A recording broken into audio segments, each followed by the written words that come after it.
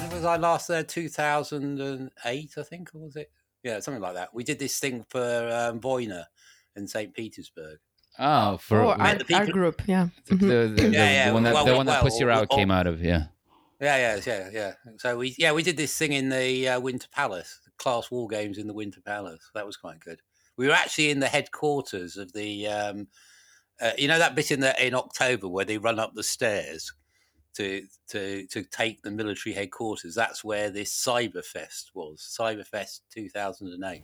Oh wow! And I didn't know. Art group Voina were behind it. We got to meet them and some people who eventually became Pussy Riot.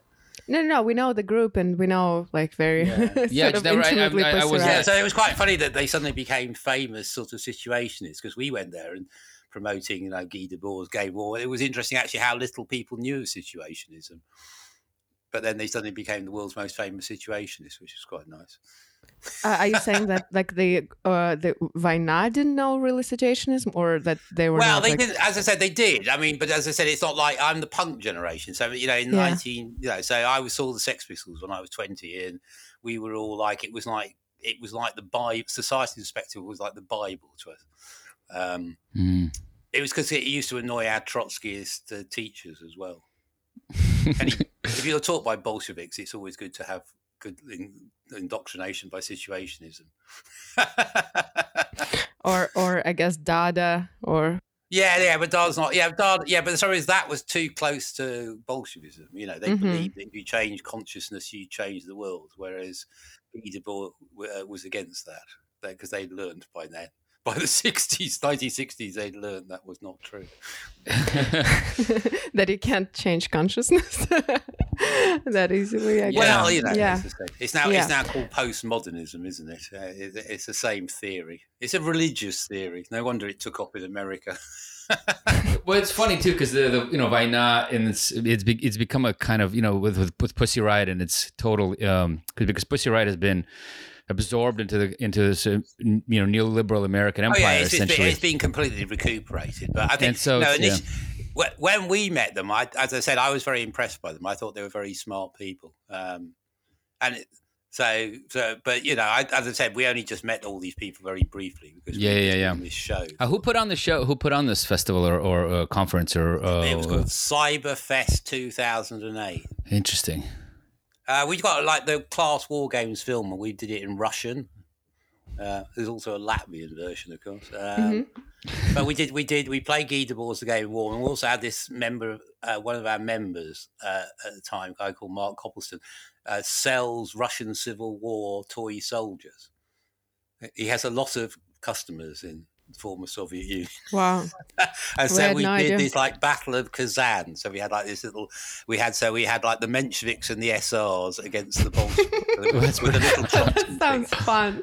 That sounds fun. Where it was like Reds versus Reds, because, you know, obviously now in in Putin's Russia, they're all feeling nostalgic for the wrong side. But we got this Admiral Kolchak movie, which we watched around the same time, which is completely batshit crazy. Yeah. Have you ever seen that? That was came out a few. It's called something like The Admiral. It's called or something, and it's like a white propaganda movie. Yeah, but like made by the Putin's people, kind of, right? Yeah. Yeah, that's the insane part of Russia. They like definitely are kind of uniting themselves with the wrong side, with the Romanovs. The losers, yeah. The losers. They want to continue you know, so as I said, politically, we were all brought up to, you know, revere the Kronstadt Rebellion.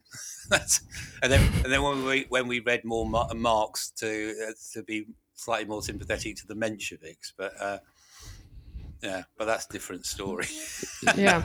So should we do the proper intro? You know, do the proper intro. All right. Welcome back to our podcast here. You know, we got a little preview of what we're going to be talking about, but we have a special guest here for you. He's on the line.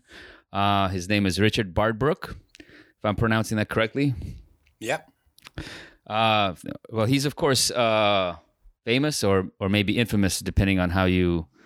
What perspective you're looking at him from, for coining the concept of the Californian ideology, which came out in this very influential paper that you co-wrote, I think back in 1995, if that's correct. Yeah. With Andy Cameron. Yes, exactly. Yeah, and so a few weeks ago when Evgeny and I were recording our episode, we moved back to San Francisco, to the city where I grew up, and we were, did an episode about this place and the Californian ideology and how this place is still in the grips of it, even though the ideology itself is sort of fraying and collapsing around us. Oh, it has definitely cracks in it. Yeah, and so we thought, why not get the real deal on the line with us and talk about it a little more? I didn't think it was possible. I mean, it was great. It's great that that you got in touch with Yasha Richard. We didn't know we were worthy. Let's put it this way. Yeah, but you've been now satirical, but ironic. But I've not been ironic. I had no idea that. Richard might be listening. Still alive, I know. Yeah. Still alive. No, not that he's still alive. We thought you had died decades ago. Yeah. No, that you were listening to this. That's a completely different reason, because of my son is half Latvian, so I can't remember where that's because you wrote Surveillance Valley, and then I discovered you were doing a podcast about Eastern Europe and immigration, so I thought that was quite interesting. Mm-hmm. Yeah, it's funny, it's I'm kind of amazed that I never so your book Imaginary Futures came out in 2007, right? And I'm embarrassed. Yeah, and I'm embarrassed to say that I, for whatever reason, I don't know. Just because it was so probably so rushed and so kind of insane when I was trying to put my book together that I never came across it. Strange as it is. I mean, I was aware of your paper, and I read your paper, but. I never came across the book, and I was sort of reading it last week and flipping through it, and it's amazing how how much intersection there is between our books. I mean, you go a little bit wider, I'd say, and a bit deeper. I mean, my book is focused on sort of the origins of the internet itself and kind of coming out of the ARPANET and what that meant. But you, of course, go deeper, and you kind of take this big journey through, I don't know, the sort of ideological history and the political history of sort of Cold War America, and where the ideas that underpin the sort of Californian ideology, or the cybernetic the Californian utopia. Ideology is like the last time America was the future, wasn't it? So yeah, and I was interested in the origins of the internet. That was the original project, basically. And there was always this explanation, like that wizards stay up late at night book, which is that the standard history says that they're replacing, cheap, reliable switches with large, flaky, expensive mainframes as a way of having communications that survive a nuclear war. And that never struck me as credible. Yes, that's anyone who's one of my other interests being war games. Anyone who's read anything about military history knows that that's exactly what you would not do if you were in a crisis situation. So I was interested about why did they pump all this money into building the internet? Yeah, and that's the question no one asks. No, and then once you dig back, of course, you realise it's not surprise, it's the Red Menace that causes the funding to flow in the right direction. Yeah, and of course you in your book you look at the, I mean, some of the kind of more interesting, more surprising, I get to people who don't know this history, I guess, is just the role that these kind of, you call them the Cold War left. I deliberately didn't call them Cold War liberals, because I think especially in Europe, liberal means somebody on the centre or the right. Yes, and they were on the left. I mean, that's what I think. It's very difficult for people to understand that now. My father, again, as I explain in the book, you see, my father was right wing of the Labour Party. He loved Tony Blair. He would have loved Keir Starmer if he was still alive. Really, definitely not a Corbynista. What would he think of you writing? Corbyn's. He would have hated the book. He thought it was a personal attack on him. Oh, interesting. It was more the fact that people like Walt Rostow came to dinner after he'd murdered a few 100,000 Vietnamese, Laotians and Cambodians, and helped overthrow democracy in Brazil.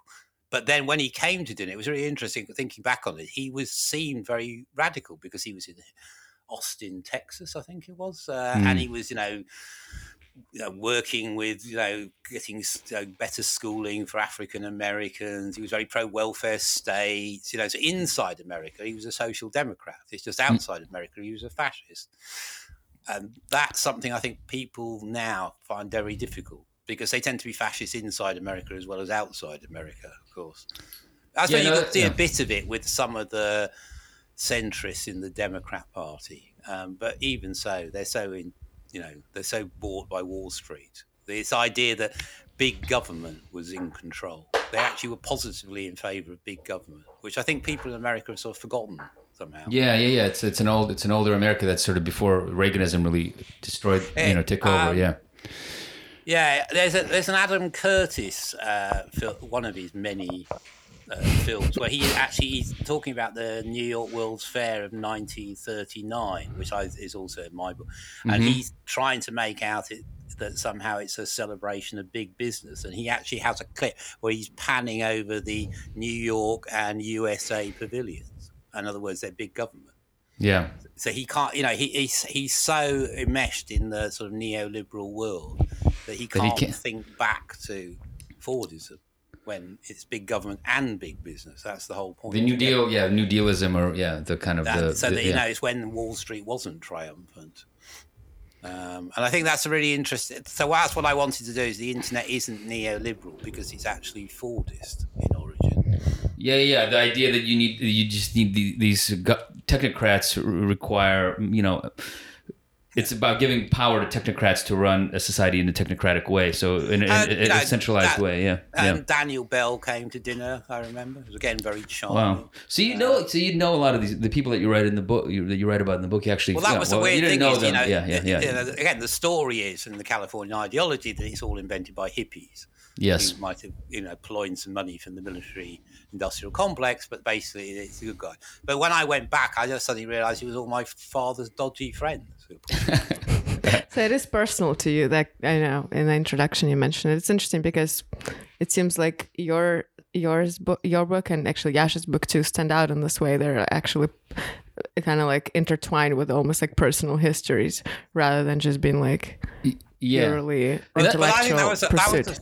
That was a surprise to me. I mean, I knew that Daniel Bell had written, Post-Industrial Society, but it was only when I never really connected that when I suddenly found out that he was, heading the Towards 2000 Commission. And then you suddenly realised, this was really seen as making America the future, and it was a future of, you say, a sort of enlightened elite. Because there are lots of them, Walt Rostow was a Stalinist originally, yeah. Party USA. Bell was in a Trotskyist group. Yeah, they became Cold War warriors later. My father knew them through the Congress for Cultural Freedom. Oh wow. Which, as a child, I actually went to meetings of in Salzburg. I read these histories of the CCF, and then it's got the Salzburg seminars, and I thought, I remember going to those. But and that's funny. The fact that this is personal, and you discovered this later on, obviously, sort of through an intellectual interest in, this new technology. I mean, it actually makes sense why, your original paper on this, that kind of outlined in broad terms, the Californian ideology, why it's actually so, I think, I don't know, it has a power to it. It has a feel to it that is, because it's almost like it makes sense that it came out of a personal revelation about your. I think at that time when we wrote it, I was only sort of semi-aware of it. It was it was writing imaginary futures. I mean, that more came out of, we were setting up an MA in hypermedia studies, which as the name has a slightly sarcastic ring to it.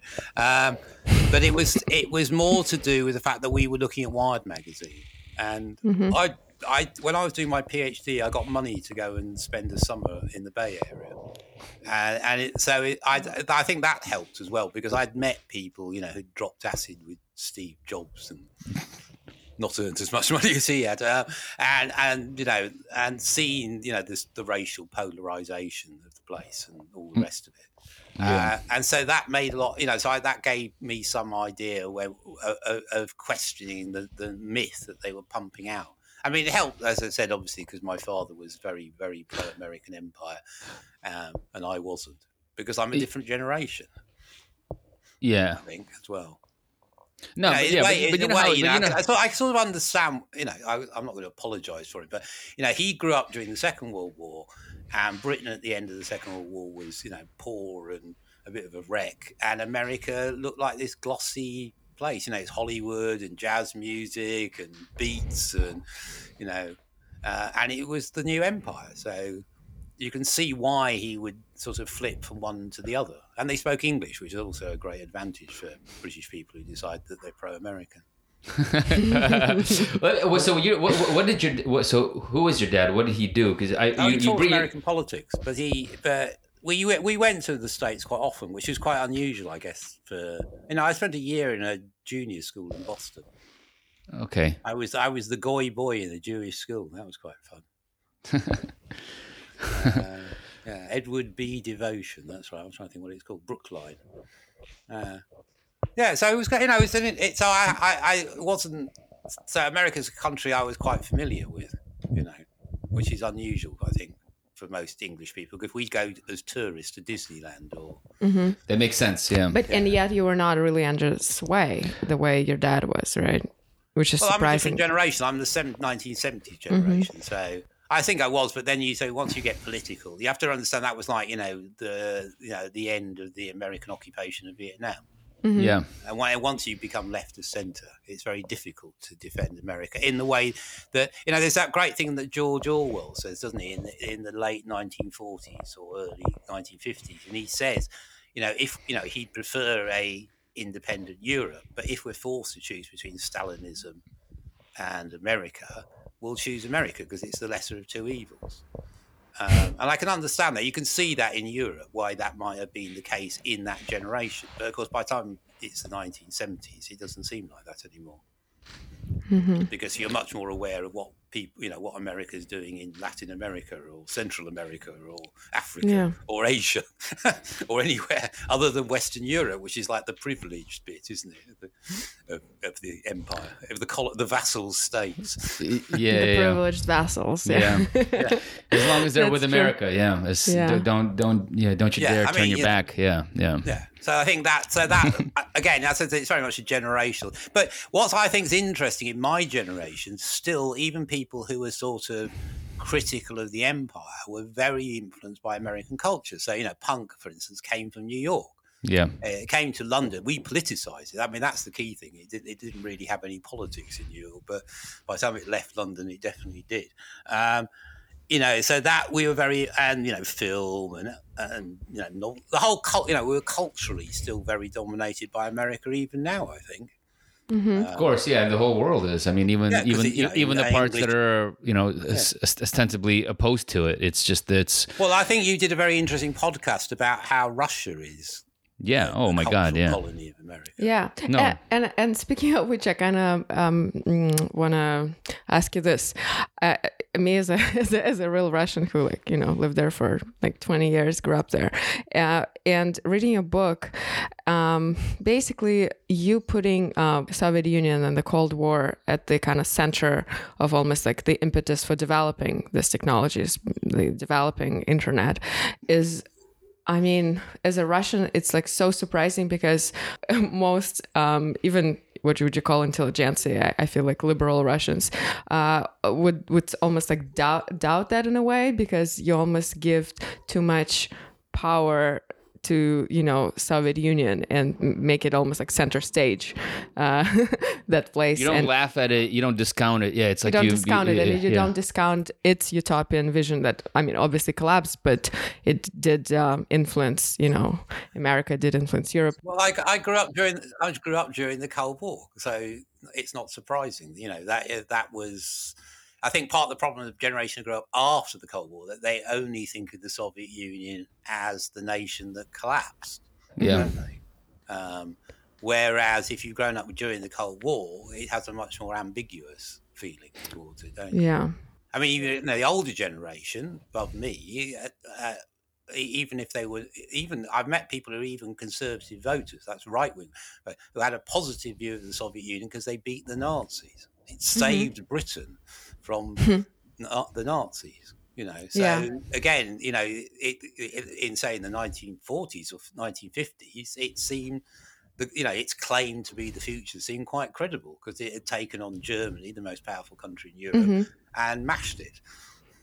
Yeah, and they went from nothing to sending people into space, and from being agrarian and to creating this country. What looks like a and the Russian and this Red Army had better tanks than the Germans and better artillery.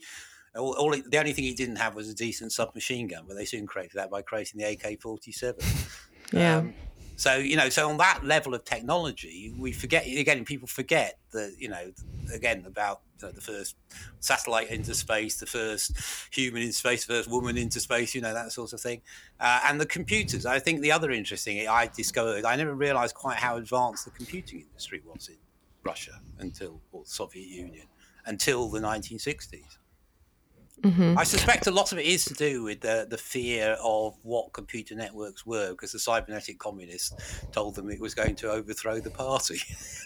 So I'm always wonder whether it was like one of those things which they predicted and the bureaucracy decided to stop that by just not developing computer networks. I was told by a Russian friend that they deliberately made all the networks so they couldn't communicate with each other. So they sabotage. You mean like they almost like sabotaged their own cybernetics program? But would you explain like in simple English what do you mean? And in the book you talk about it a lot. What is actually cybernetic communism? Well, you have to. Okay, so cybernetics comes out of a thing called the Macy conferences, which were held after the Second World War in America. They're funded by the American secret state, basically, the deep state as it would be called now, and through foundations. And Macy was a foundation, a bit like Soros is now.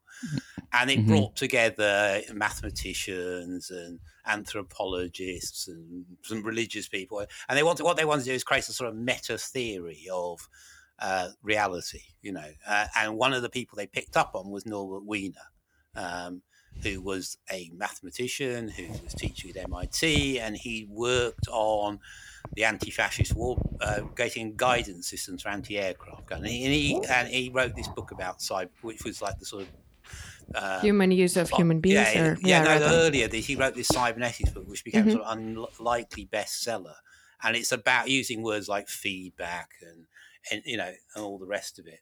And that's why it popularized. And so it was a theory of both man and machines. And so it was picked up then in a sort of right-wing version as a way of saying, well, we have the great theory. A bit like dialectical materialism, I suppose.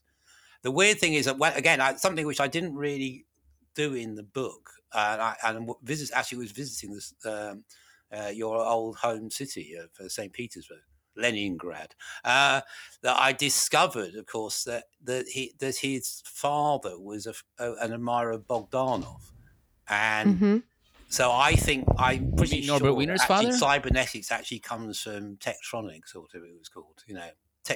That whole techtology thing that he was pushing. Yeah, Norbert Wiener's father. Oh, Norbert Wiener's father was a admirer of Bogdanov. Interesting. He was a Russian. He was a Russian Jew. I don't think he was a Bolshevik, but he certainly was a leftist, and he was going to go to Belize to go to some vegetarian commune or something, and got distracted and ended up in Boston. Yeah, his dad, I think, was like a big naturalist, socialist naturalist. That's the missing. The reason why this is when I was at university, I systematically read every leftist who Lenin attacked on the assumption that they must be quite interesting. Not wrong, right? Yeah. So I only discovered Karl Kautsky because he wrote a really intrusive pamphlet called The Renegade Kautsky. So I went off to read Dictatorship of the Proletariat by Karl Kautsky and decided that Kautsky was correct, and the council communists similarly, That's funny. Good. That's a good strategy, actually. But I never read Bogdanov because Lenin wrote this terrible philosophy book called Materialism and Empirico-Criticism, is the English translation, and it's dreadful. It's absolutely appalling. So I never thought the book. I kept thinking, well, Marxism can't be very interesting if you wrote such a crap book about it. But it turned out that was a real mistake, because if I'd done that, I would have understood this link. I think that's the other link. So it's not only the internet was invented in the Soviet Union, but I actually think cybernetics was invented. The reason I'm doing this circuitous story is because it was condemned as an American imperialist ideology under Stalin. Yes. But then in the late 1950s, in the thaw, it was used as a way of opening up discussion on things like genetics, sociology. And then it became partly, they started to think about using computer networks to solve the problems of planning. So you have people like Oskar Lange in Poland, and Kantorowicz, the guy who won the Nobel Prize for economics, amazingly. There were a whole series of people anyway, who actually managed to think about how do we make central planning work without, obviously using some form of markets, but also trying to create feedback. And they had a sponsor, the Minister of Defense, Axel Berg, who was an old Bolshevik who had actually managed to survive the purges, and he basically sponsored them. And so they had this idea that somehow, so you have like Stalinism is industrial socialism, and the internet is cybernetic communism, and the Vanguard Party and the purges and all the rest. It was like a sort of temporary blip on the way to the utopia. Mm-hmm. A bit like, how Chinese today look at things like, all the problems with the Mao's period, You get this thing. I was reading this wonderful thing that somebody in China was saying his students think that the bad side of Mao's, not the good side obviously, but the bad side of Mao's reign was a price worth paying for China today. And he said the great, of course, for them is that they didn't have to pay the price, unlike his generation. But you could see that was part of it. It was a way of rationalizing the Stalinist period. Obviously, it's having its achievements and the bad sides of it, mass murder and all the rest of it. And so then you could say, well, now we've got the forces of production up and we've got this technology, and this technology will allow us to create, socialism with what's it? I was trying to think how they were thinking about it. It was a 22nd Party Congress. That's right. I think that's where they said that the Soviet Union would reach cybernetic communism by the 1970s. Yeah. So yeah.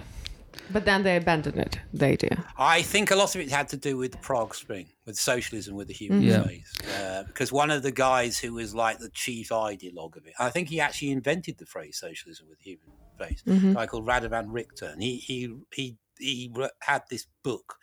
He edited this book for the Czechoslovak Academy of Arts and Sciences called Civilization: The Crossroads, which was a bestseller in 1968. Czechoslovakia, and it put forward this argument. Daniel Bell was heavily influenced by it. If you read the book, you can see where post-industrial society comes from.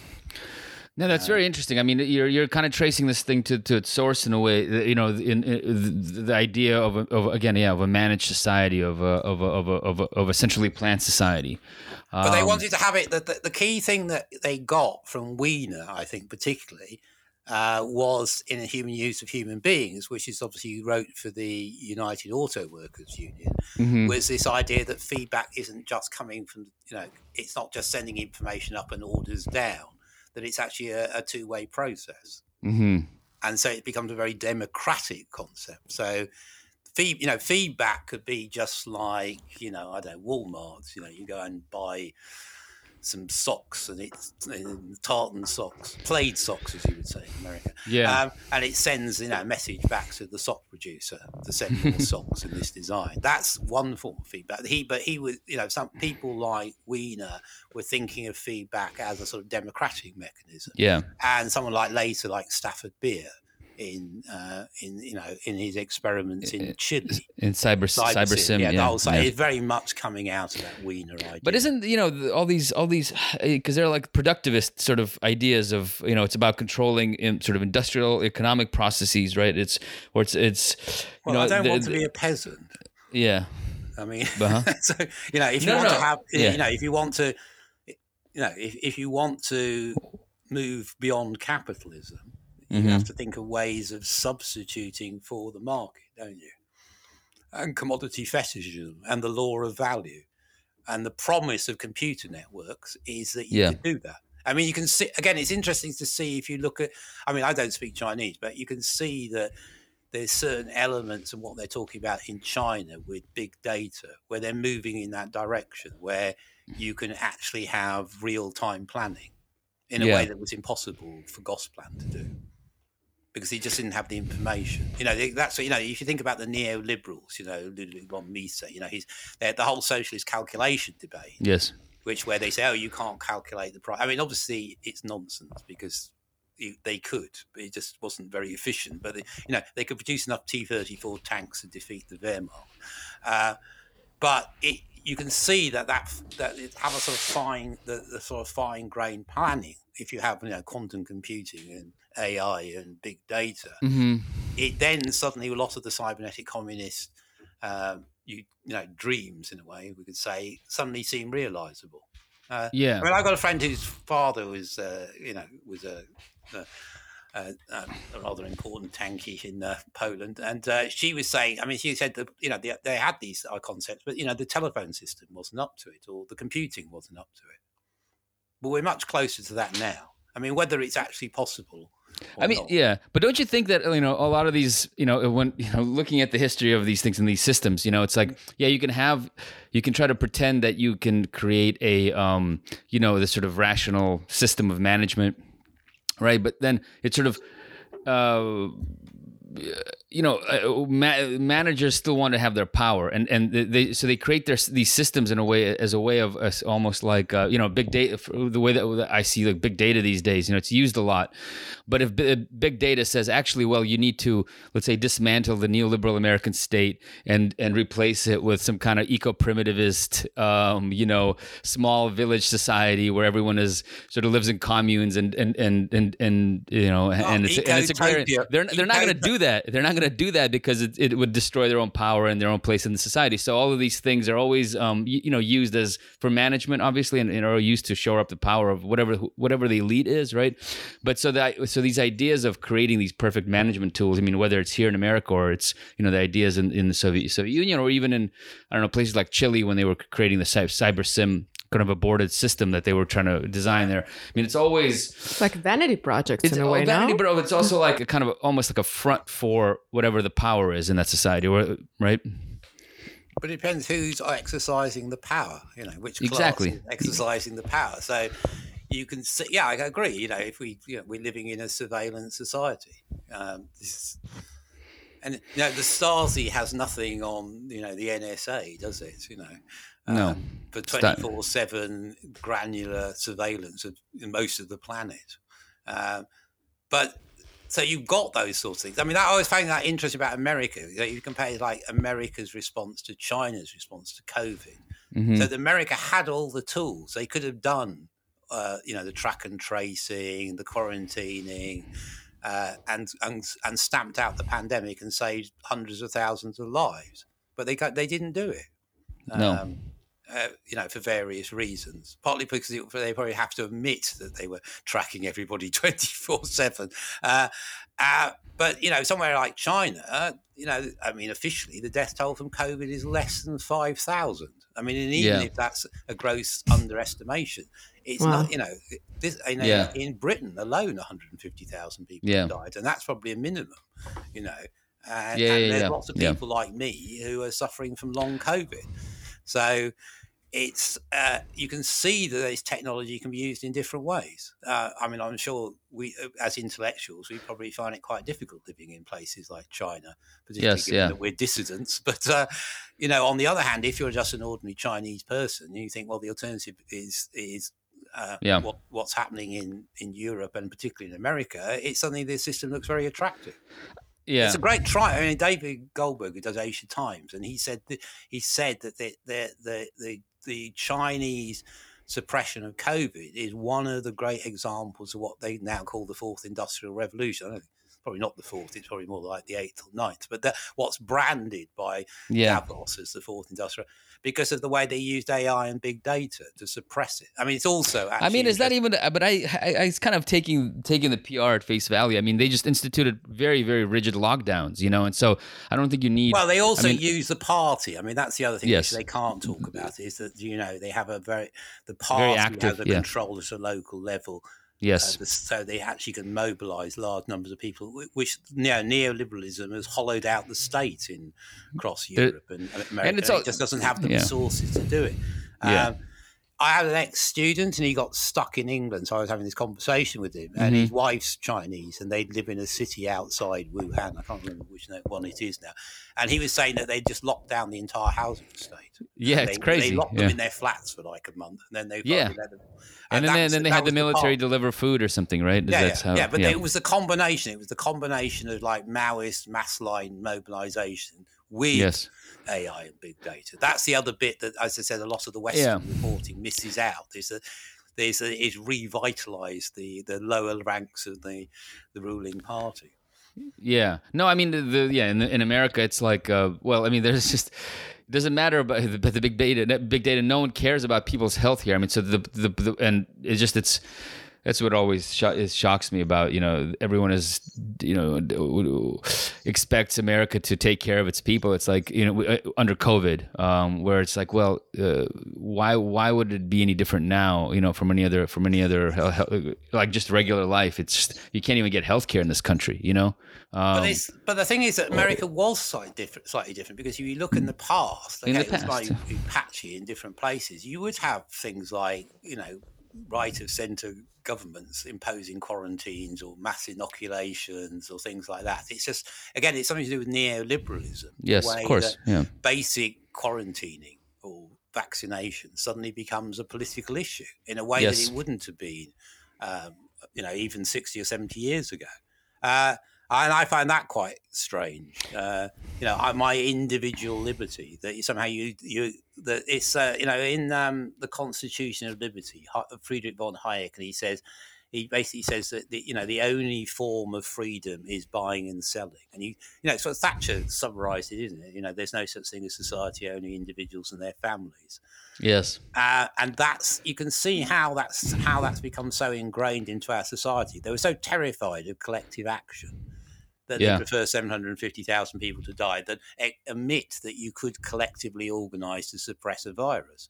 Which, if it was quarantining comes from the Middle Ages, where in Venice they would make people stay for 40 days on an island before letting them in the city.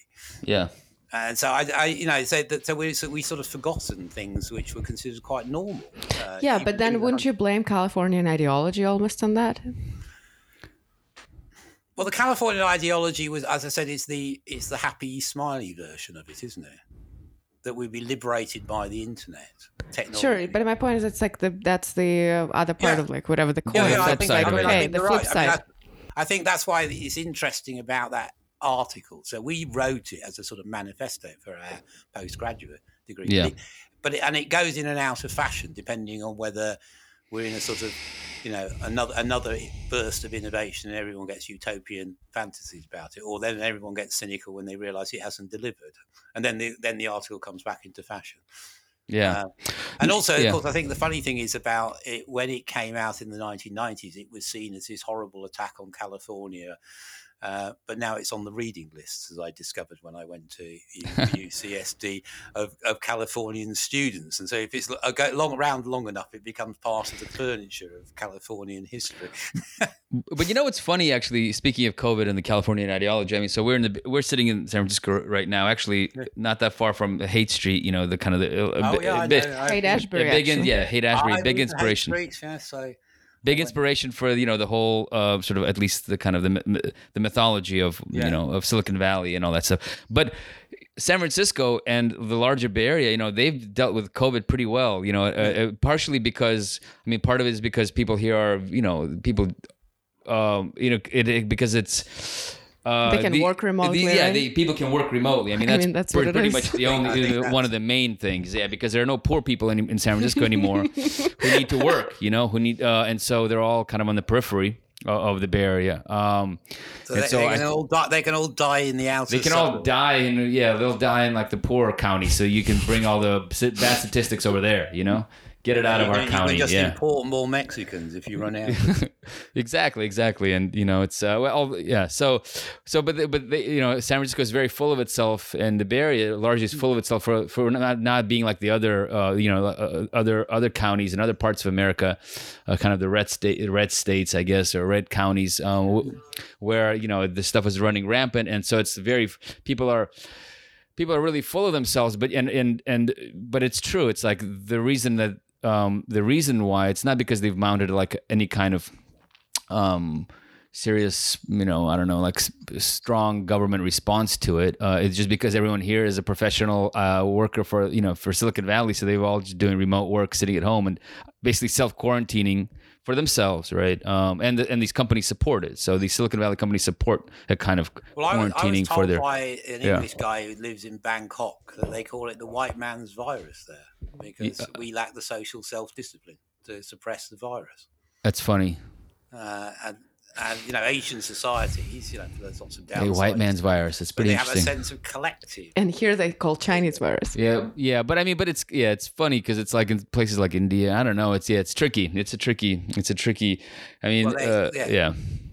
Yeah, it's a tricky thing. I think. Well, he's just making an observation of course, in Bangkok, but they dealt with it more successfully in a lot of. It's a much poorer country, but they dealt with it much better because people were willing to do things like wear masks. It's they're communally oriented much more than this more sort of the libertarian oriented American and Western society. You have to understand. I think about the whole libertarian, which again I always find rather odd because when I was growing up, a libertarian used to mean anarchist. It was you can thank the Koch. You can thank Charles Koch for the rebranding of the word. Yeah, and so what happens, I think, is the fear of collective action. It forces them to push, for individualism, for individual freedom without the social. And I think that's the problem, isn't it? When you have an emergency. We had people here having mass demonstrations against doing really basic things like lockdowns and masks. Yes. And the weird thing is a lot of it was the sort of traumatized petty bourgeois who were losing money. But actually by not effectively dealing with the virus, it meant that the economy couldn't open up again. Yeah. So actually, even in their economic self-interest, it would have been better if they had a really severe lockdown, got rid of it, and then everything would go back to normal. Yeah. They just have these sort of they sort of half-heartedly suppress it, and then it just comes back again. Now they're trying with vaccination. We're having this experiment to see if you vaccinate everybody or most of the population, that it'll go away. And it might do. It could well work, but there again, it could end up with, again, what my worry is, you end up with lots of people like me who, I'm not dead, but it's actually very severely affected my life in the last 18 months. Yeah, no, it's, and I think that's, it's funny too. Yeah. What's funny too is, I don't know if you have this, have this in England, is that, in COVID's really, COVID came at a weird time because politically, I think also, I guess for maybe for your country as well, because here in America, the left, the sort of whatever, this tiny left was very, with the surge of Bernie Sanders, right? And his, everyone was predicting his victory, it was going to happen. It was predicted in the stars almost. And if you remember, the primary. Not Bernie. He's into Eugene Debs, which I think any American. Well, I'm not knocking Bernie. I'm just, although I have my criticism of it, but just in general. So the pandemic hit right as the primary was sort of, wrapping up. Yeah. And Bernie kind of was just, and Biden came into the primary, and sort of everybody came together to be against Bernie, and he got essentially shanked in the back, and he got kind of thrown out of the primary, and like. But there was no way they were going to let him stand as a presidential candidate. Of course. If he'd done and won, they would have assassinated him. So, they would have, yeah. No, well, we had the same thing with Jeremy Corbyn. You know, we almost won in 2017. We came within 100,000 votes. But, you know, there was no way they were going to let us win in December 2019. You know, it was amazing how it really did flush out all the Liberals, basically, as right of centre. They preferred a hard Brexit to a social democratic government. I mean, there was nothing very, you know, obviously the potential was there for being something more radical. But if you read the manifesto, if you were a rational capitalist in Britain, you would think actually bringing in Jeremy Corbyn would correct a lot of the problems of Britain, actually, by shifting it a bit more towards the continental system. Because there's nothing in the manifesto which is that radical, but it's just the sheer fear of having someone who's, you know, pro-Palestinian or.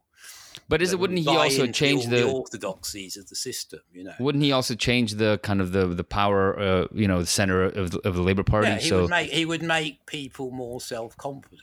That's the problem, and you know, and now they've got this guy Keir Starmer in, who's like an establishment tool. And one of the key things is to demobilise everybody. Again, I think that's we can see that with neoliberalism. You know, you don't want people to be active. You know, any collective action is seen as impossible, and the only way you can do it, as Hayek says, is through buying and selling, being an individual. Yeah, and I think that's something really hard wired into our societies because they got really scared at various moments in the last 100 years. Yeah. And so they're willing to sacrifice hundreds of thousands of people who they could have saved rather than admit that you can have collective action. I mean, it is interesting that, you know, you have this one-party state in China that's more concerned about saving the lives of its population than places where people have the vote. Yeah, no, and that's something I think is quite worrying in a way, given, you know, if you look at the world today. And, you know, somebody interviewed me for another podcast, and they said, well, if you were writing the Californian ideology today, what would you say? And I said, I wouldn't call it the Californian ideology. I'd call it the Shenzhen ideology, because the only country that seems to actually be confident in the future is China. Yeah. But would you say that they're now almost like appear more humanistic than the West because of the? Well, you could argue they always have been. So, you know, I've had Chinese friends who said this to me. I mean, as I said, I'm instinctively an anti-Bolshevik because of the way I was educated politically and working with, you know, refugees from Eastern Europe. The funny thing is, in 1999, we were in Budapest, and I met Attila Katani, who was a member of the Situationists International.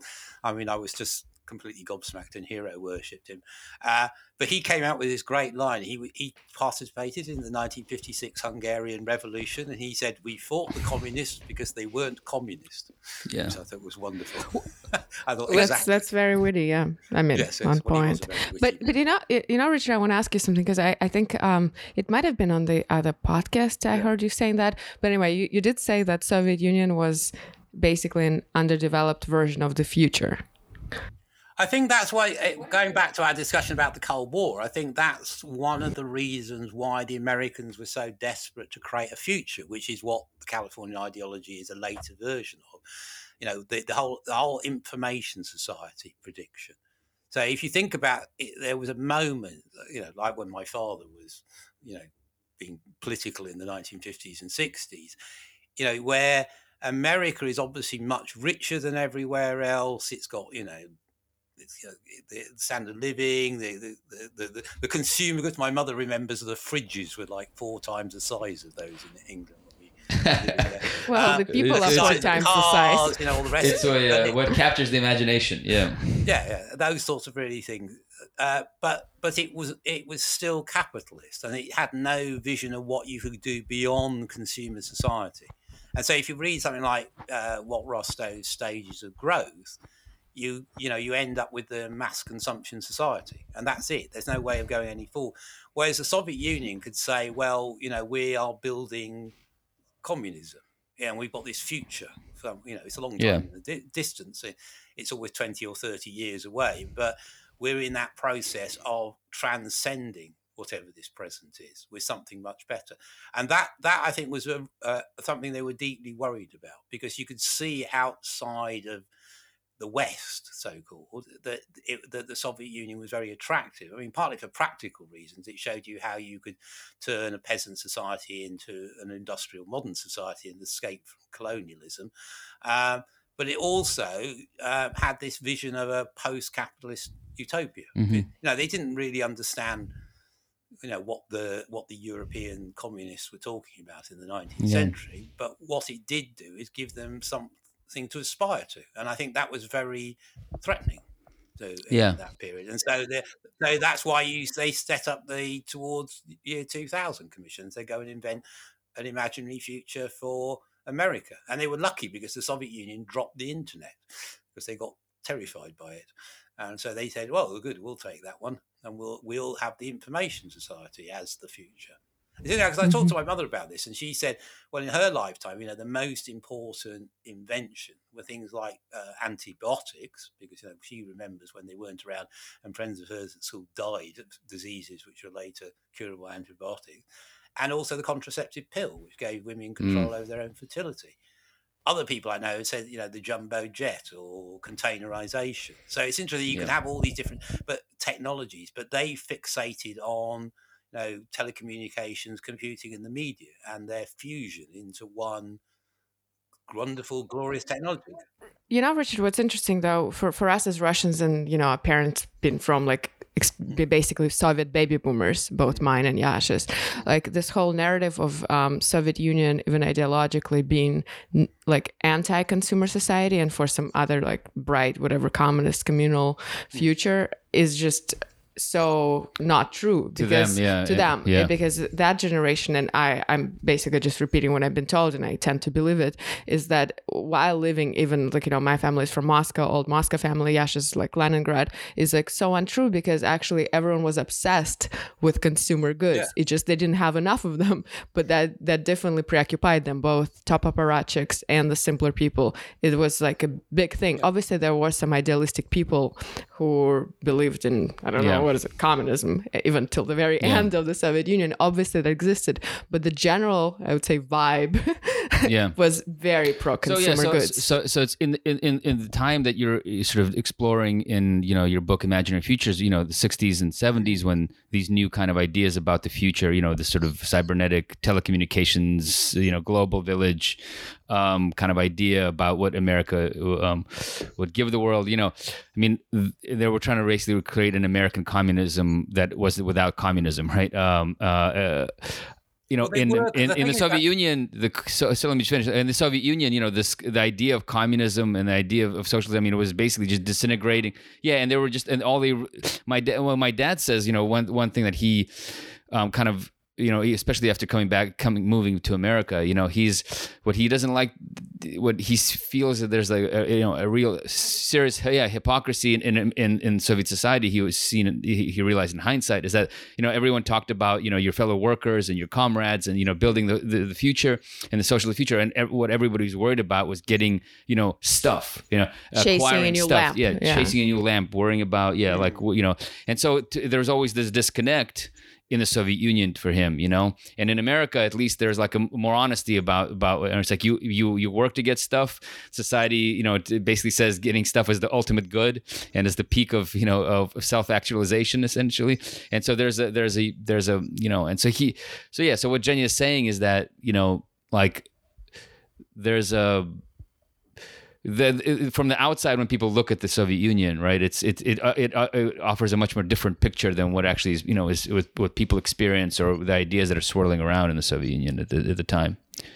But I think the interest that we're talking about, which is the imaginary future of the American Empire, is they had fantasies about the Soviet Union. And the book is not so much about really what they were doing in the Soviet Union. I don't speak Russian, so I'm relying on English language sources. I was more interested about how the menace of the Soviet Union created this drive in America to build its own future.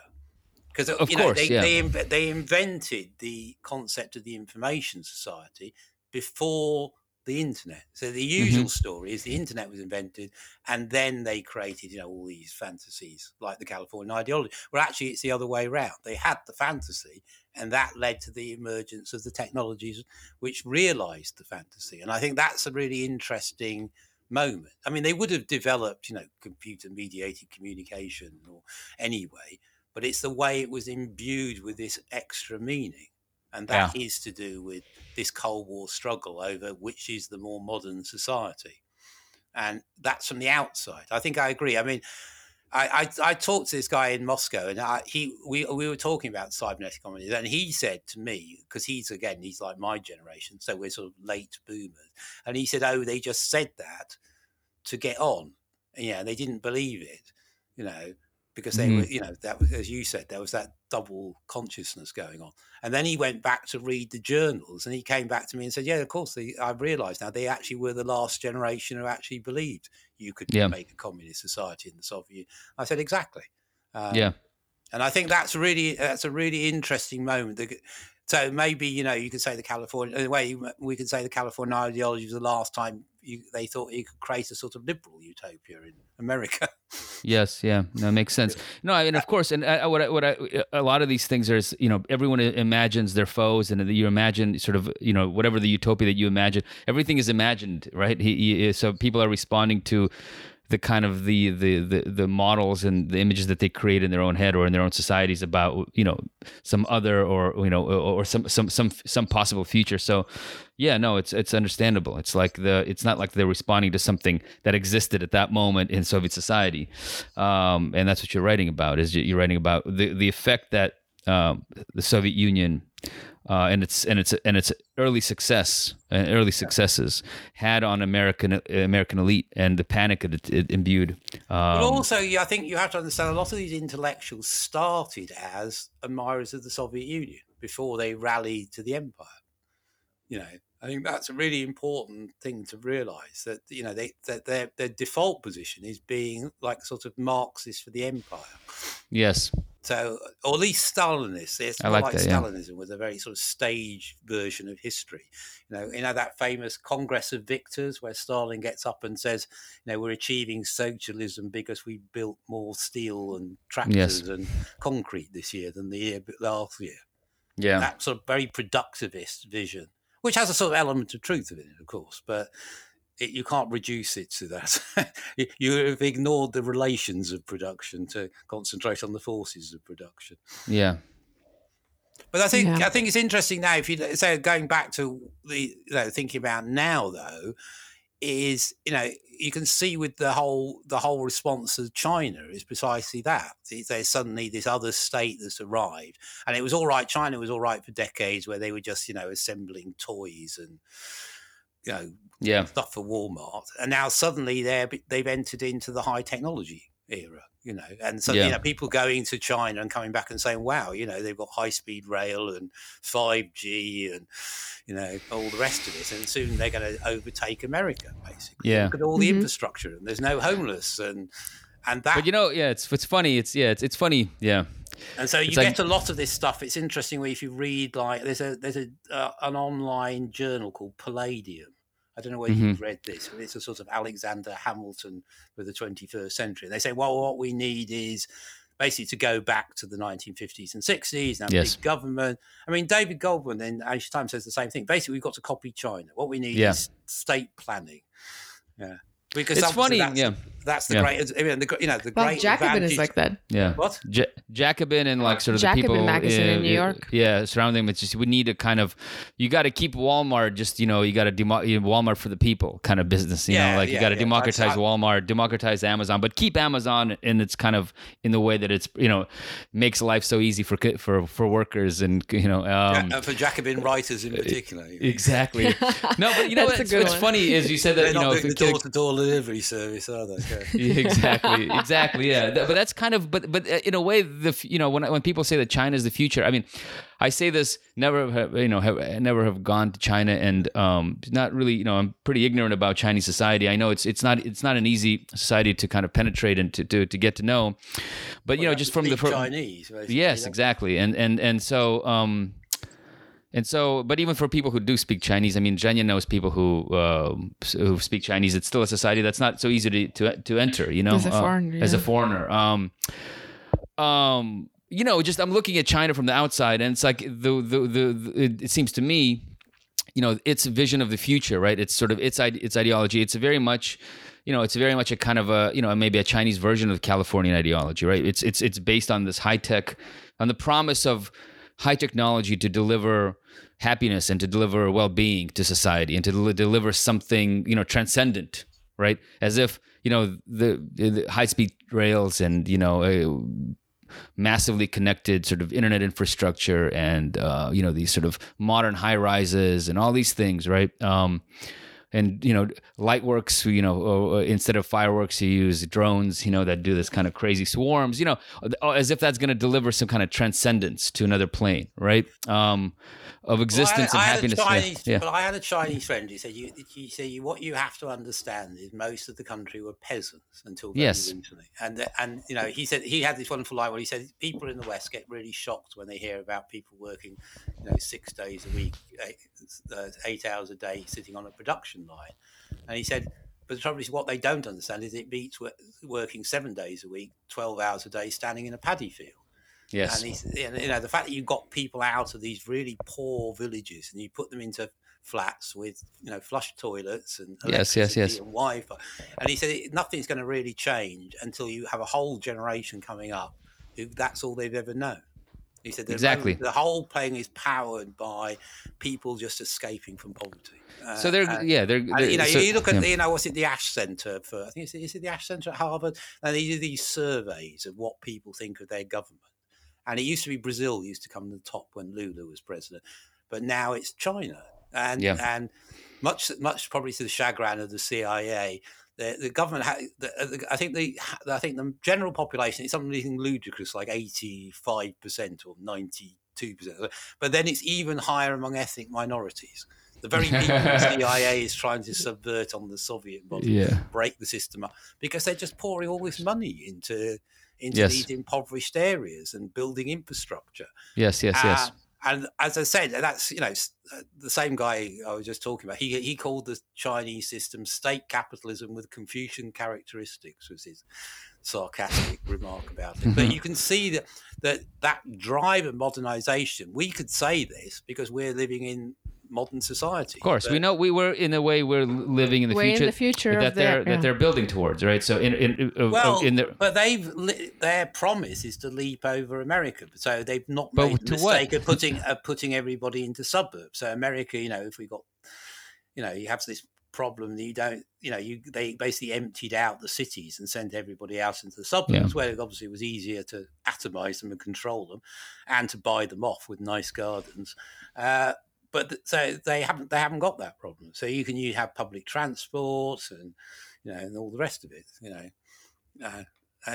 So that, I think that's another interesting thing about whether, you know, if we're looking at this sort of, you know, autonomous vehicles and, as I said, this whole AI, big data, fourth industrial revolution, whether they're building the infrastructure for that. That's the argument people are making. As I said, I've never been there. I don't speak Chinese, but I'm interested in the reaction of the West in the same way as I'm interested in the way America reacted to the Soviet Union, is that they suddenly see this peer competitor, of course, that has actually done something that no one else in the world is doing. And it's in that way, the Soviet Union was only really ahead in things like, you know, space travel, or ballistic missiles, to be more precise, and computing. But they're advancing on a broad front because they're the workshop of the world. Yes, and this is, you know, you can see why the American elite is scared, because there's 4 times the population. You know, most Chinese I've ever met are pretty smart, and they want to succeed, and they have connected somehow the promise of building, you know, the moderately prosperous socialist society with the getting of stuff. And and they have stuff. You know, you can, you know, if you see, you know, blogs of people who live in China, there's no shortages of goods. Again, you know, it would be interesting to see if we're thinking about, you know, China now as a kind of as some kind of mixture between 1950s America sort of rapidly industrializing and prosperous society where suddenly all this bounty is flowing to regular workers, right? And they're getting their own apartments, they're getting on their cars, they're getting their gadgets, and they're kind of living these modern lives, and something maybe thrown in with like 1930s Soviet Union with the rapid industrialization in state planning and a lot of peasants. The key difference is state planning. I mean, Yes. I was on this panel with Jeffrey Sachs, who severely damaged the Russian economy when he was an advisor there. And I actually said this just rather provocatively to him. I said, well, the Chinese advantage is that they've got state planning and you haven't. And he agreed with me. And I thought, well, you helped dismantle Gosplan.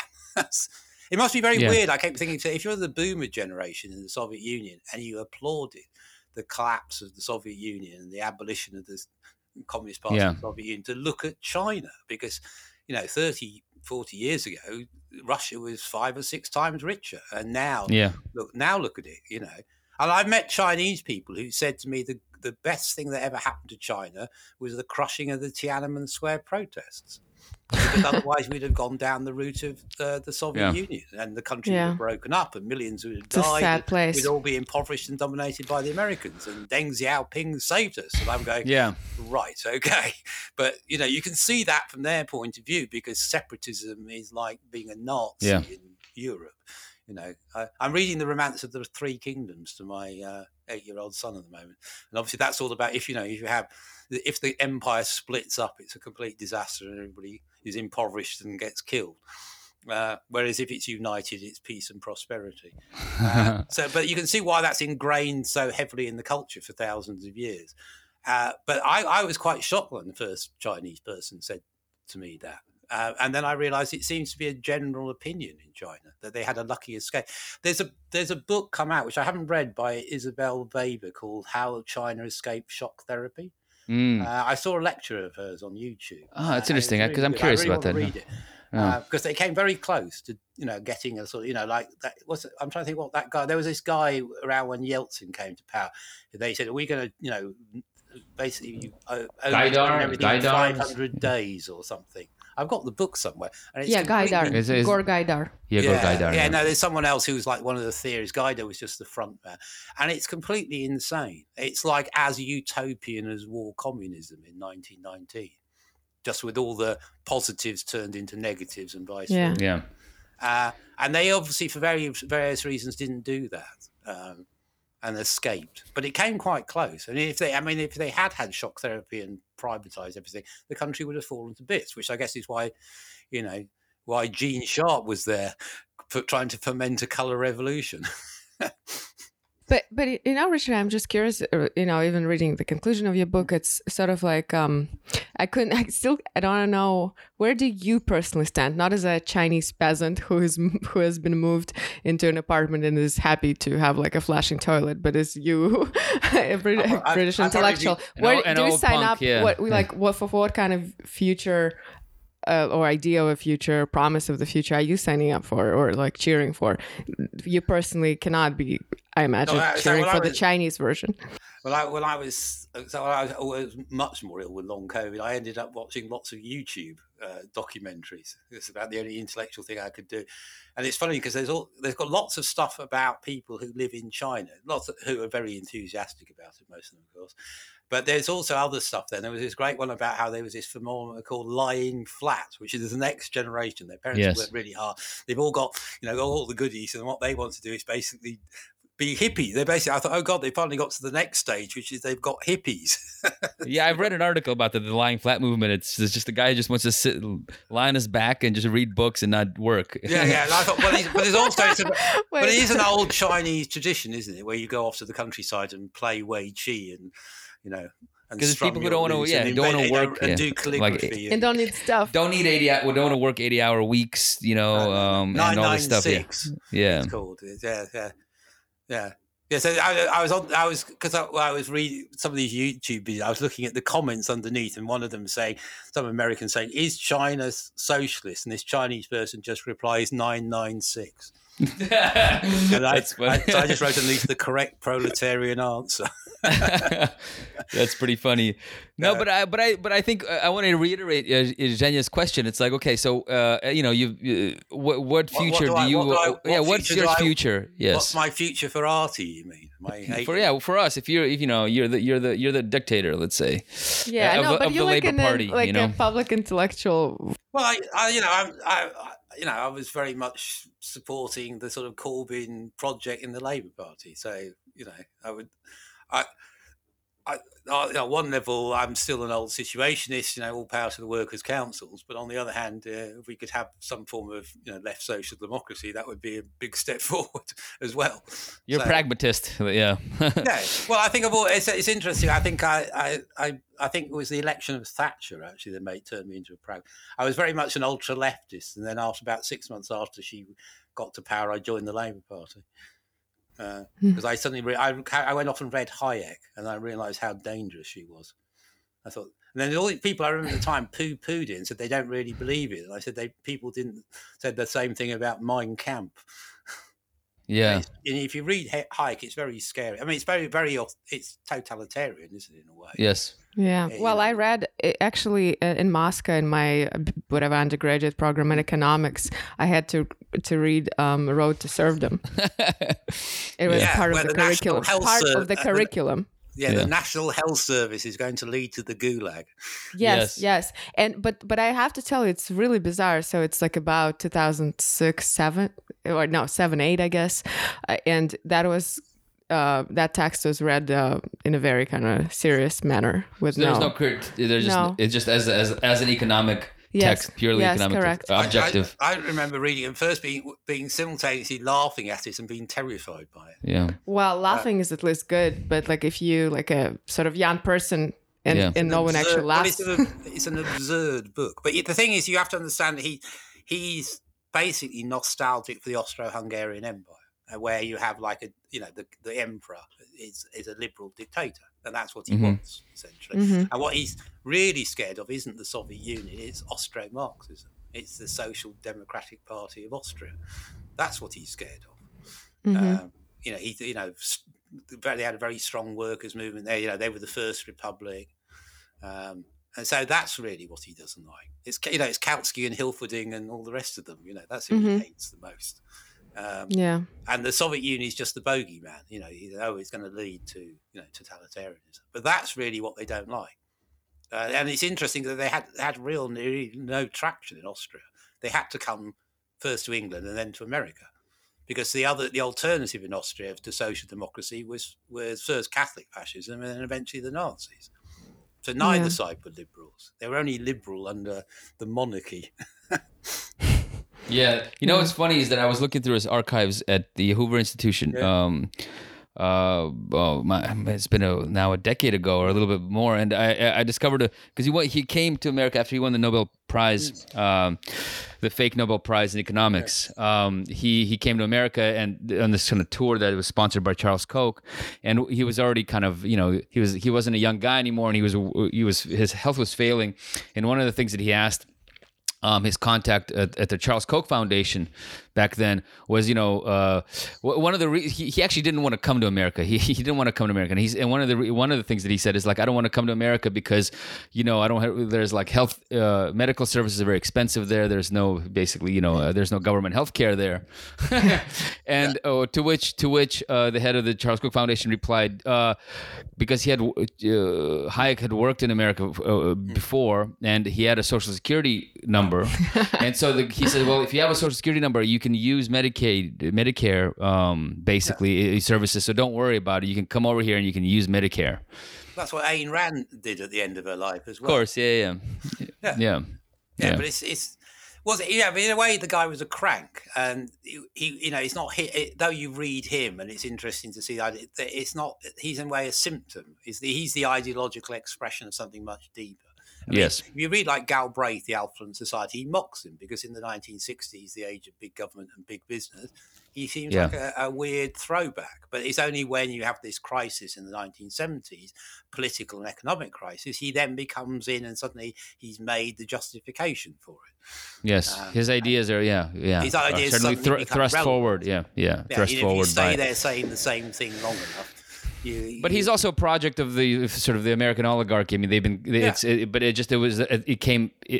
His ideas became suddenly saleable at the right moment. Yeah, obviously, other bits of the oligarchy, which is what I'm wrote about in Imagining Futures, had quite a different vision. You know, they were willing to take elements of social democracy, of course, because that was made the society more powerful. And he said you can see at the moment. I mean, it's interesting the way their response to the rise of China is that people are half-heartedly, at least, pushing for a revival of that. Because if you look at, I don't know, people talk about the public education system in America compared to other countries, and it's terrible.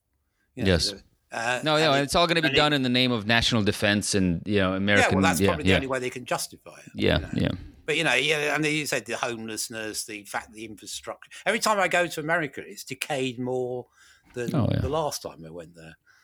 No, it's funny. Even in the 1960s, I remember going in the 1960s when I was really small, like 7, 8. We were in New York, and I thought it was quaint, the tube carriages there, because they were like something out of a 1930s film. And then when the last time I was back, which was only a few years ago, they still have the same tube carriages. They put in some digital displays, but they look exactly the same. Yeah, subway is despicable. The subway is falling apart. Here we are in here we are in the 21st century, and they're basically using early 20th century technology. Well, most of the even the signals technology that they have, to time the trains. One of the problems there is that they haven't upgraded them in 100 years, and so. Yeah, so like you can't really, so that's why there's always bottlenecks in the subway system there. I mean, it's the other thing is, shocking. I remember when I was there in 1981 in San Francisco, and they were discussing building a high-speed rail link between San Francisco and LA.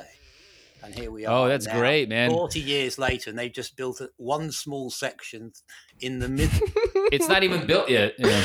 I know. It'll be built like 2050. Speed up and down and look at the wine industry. It's from Modesto and Stockton, I think, is what they're trying to build. It's extraordinary, and the amount of money they've spent on it. No, it's insane. In the meantime, no, it's a joke. It's a joke. I mean, they talk about corruption. It's corruption index. I mean, the amount of corruption in these big projects here, I mean, are just astounding. I mean, they've completely emptied the budget. How long did it take them to do the Continental Railway that connected? It was like 5 or 6 years, wasn't it? They got it from San Francisco to the heartland, wherever it was. I mean, my entire life in San Francisco almost. So it was like I watched them try to build a replacement for a section of the Bay Bridge, and in 20 years, it took them almost 20 years, I think, to do that. Just to there's a really interesting lecture by Graham Allison, the one who's doing this Thucydides trap. And he has this wonderful thing where he points this bridge outside wherever he is, Yale. I think he's at Yale. And he said, it's taken like how many years to rebuild this bridge. And then he shows his video of somewhere in China where they turn up at 6 o'clock in the evening and have built the entire bridge by the morning. It all comes in bits, and they just assemble it. And then the funny thing is, he says that's why we might be in a bit of difficulty. The funniest bit about the Bay Bridge rebuild here in the Bay Area is that actually the main section of the bridge did come from China. It was shipped on a ship. I mean, it came on a ship. Oh, right. So I think they needed the Transcontinental Railway was famously built by Chinese. By Chinese, wasn't it? Because that's why you ended up with the Chinese Exclusion Act. Yes, yeah. No, they imported all these people to actually burrow through the mountain. But it is interesting that America was capable of doing amazing infrastructure projects. Within living memory. And it somehow forgot about it along the way. Yeah, we can still do them. We can still do them, but for cars and all this stuff, I mean, it's Yeah, but and it's all just become like mask vanity projects. But Richard, what I want to ask, the one thing, the kind of, I guess, this sort of real promise of cybernetic communism that did happen, this internet global village, whatever community of people that things like YouTube and those things that allow kind of people to get together or learn things or have I don't know, online education or I don't know, podcasts. Basically Yes. like us. But I'm not even talking this. It's just more like I'm kind of curious in like learning certain things like tools, or you can like potentially, I guess, learn, I don't know, how to maybe play piano by following YouTube tutorials, stuff like that. And not just YouTube, they're like special, I guess, programs for it. Anyway, but this is clearly a sort of, I would say it's part of California ideology or the promise, and that's the American creation. But what's interesting to me in that, it just feels that way, I might be wrong, that despite all that this stuff, I don't really think it's actually a good replacement for what like early Soviet Union created, and it actually still sort of exists in Russia because they didn't dismantle it, which is Dom Kultury, which is like House of Culture. That is like a physical space. It's like the 20s revolutionaries created it, and it actually remained in Russia. A library, you mean? No, not the library. It's called Deka. It's like House of Culture. House of Culture is this thing. I went to a constructivist exhibition, and they recreated Rodchenko, I think, did one or something. Okay, yes, that could be, but the idea of it is not just like the architecture, just House of Culture that exists, multiple of them in different cities all across Russia. Maybe like, I don't know, maybe in Siberia they're not that I don't know. They should exist everywhere. And the idea is that that's for free of pay, kids and like whatever, I guess adults do, but mostly it's like from early age. You can join any activity, learn any instrument for free, learn dance, like I don't know, all the sort of activities can be learned. Play chess. Yes. Anything like from chess to painting to playing piano, playing guitar, whatever, all that stuff. And it seemed like that thing, speaking of Soviet Union, seemed like a future back in the day. That thing really actually delivered and created a generation of people who could have come from no means at all, from basically almost like peasant parents who became some kind of like concert pianists, violinists, all that stuff. While I don't necessarily see from like just observing young people, by young I mean like teenagers, that this kind of other version of like cybernetic House of Culture creates that. Like people are not really doing anything useful in this global village of internet. Mostly, sure, some people probably do learn something, but most of it is just like gaming and being like addicted to some stupid stuff that I don't know what the hell it teaches you. It seems to be only negative. I literally tend now to see all of this not as a neutral tool, as you would even argue neutral and can be used in some ways for good or for bad, but mostly like purely negative. Like I think it should be all burned down. I don't know, and Yasha tend to agree with me. I don't know. What do you say? Yeah. Well, I don't know. I mean, I'm curious what Richard says. You agree with the Chinese government who's restricting the youth to 3 hours gaming a week? Yeah, well, and also probably publicly executing all video game developers. I don't know. I'd go a step further. Yeah. Well, I spend a lot of my time playing board games, so it's quite funny because this project Class War Games, apart from the guy who made toy soldiers for a living, we were all doing digital stuff, either in arts or teaching. And then when we started playing Guy Debord's The Game of War, we decided to go completely analog because we'd had enough of looking at screens all the time. Yeah. And little did we realise that there's something we by being part of the zeitgeist, I guess, there's a huge revival of board gaming, yes, figurine gaming. In fact, on Saturday I'm going to this huge war games convention with Artie. That's crazy. and it's all full of people who obsessively make miniatures and dioramas and pushing them around. And you can see why that is a way of response to that.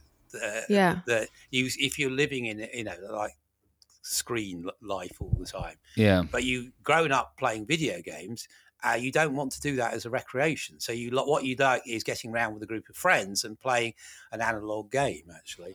And I think that so board gaming has just taken off. I was particularly in Europe, and I assume it's the same in America, where because of this. Because people want to have games, and they also the social thing. I think when you're an adult, particularly, where you can, drink alcohol and play games and that sort of thing. It's messed up, man. Like I'm sure you have a young child. It's the addiction to these he's smartphones. He's addicted to Lego. So that's Lego. So that's another. So he spends a lot of time looking at YouTube for kids Lego. That's funny. Program.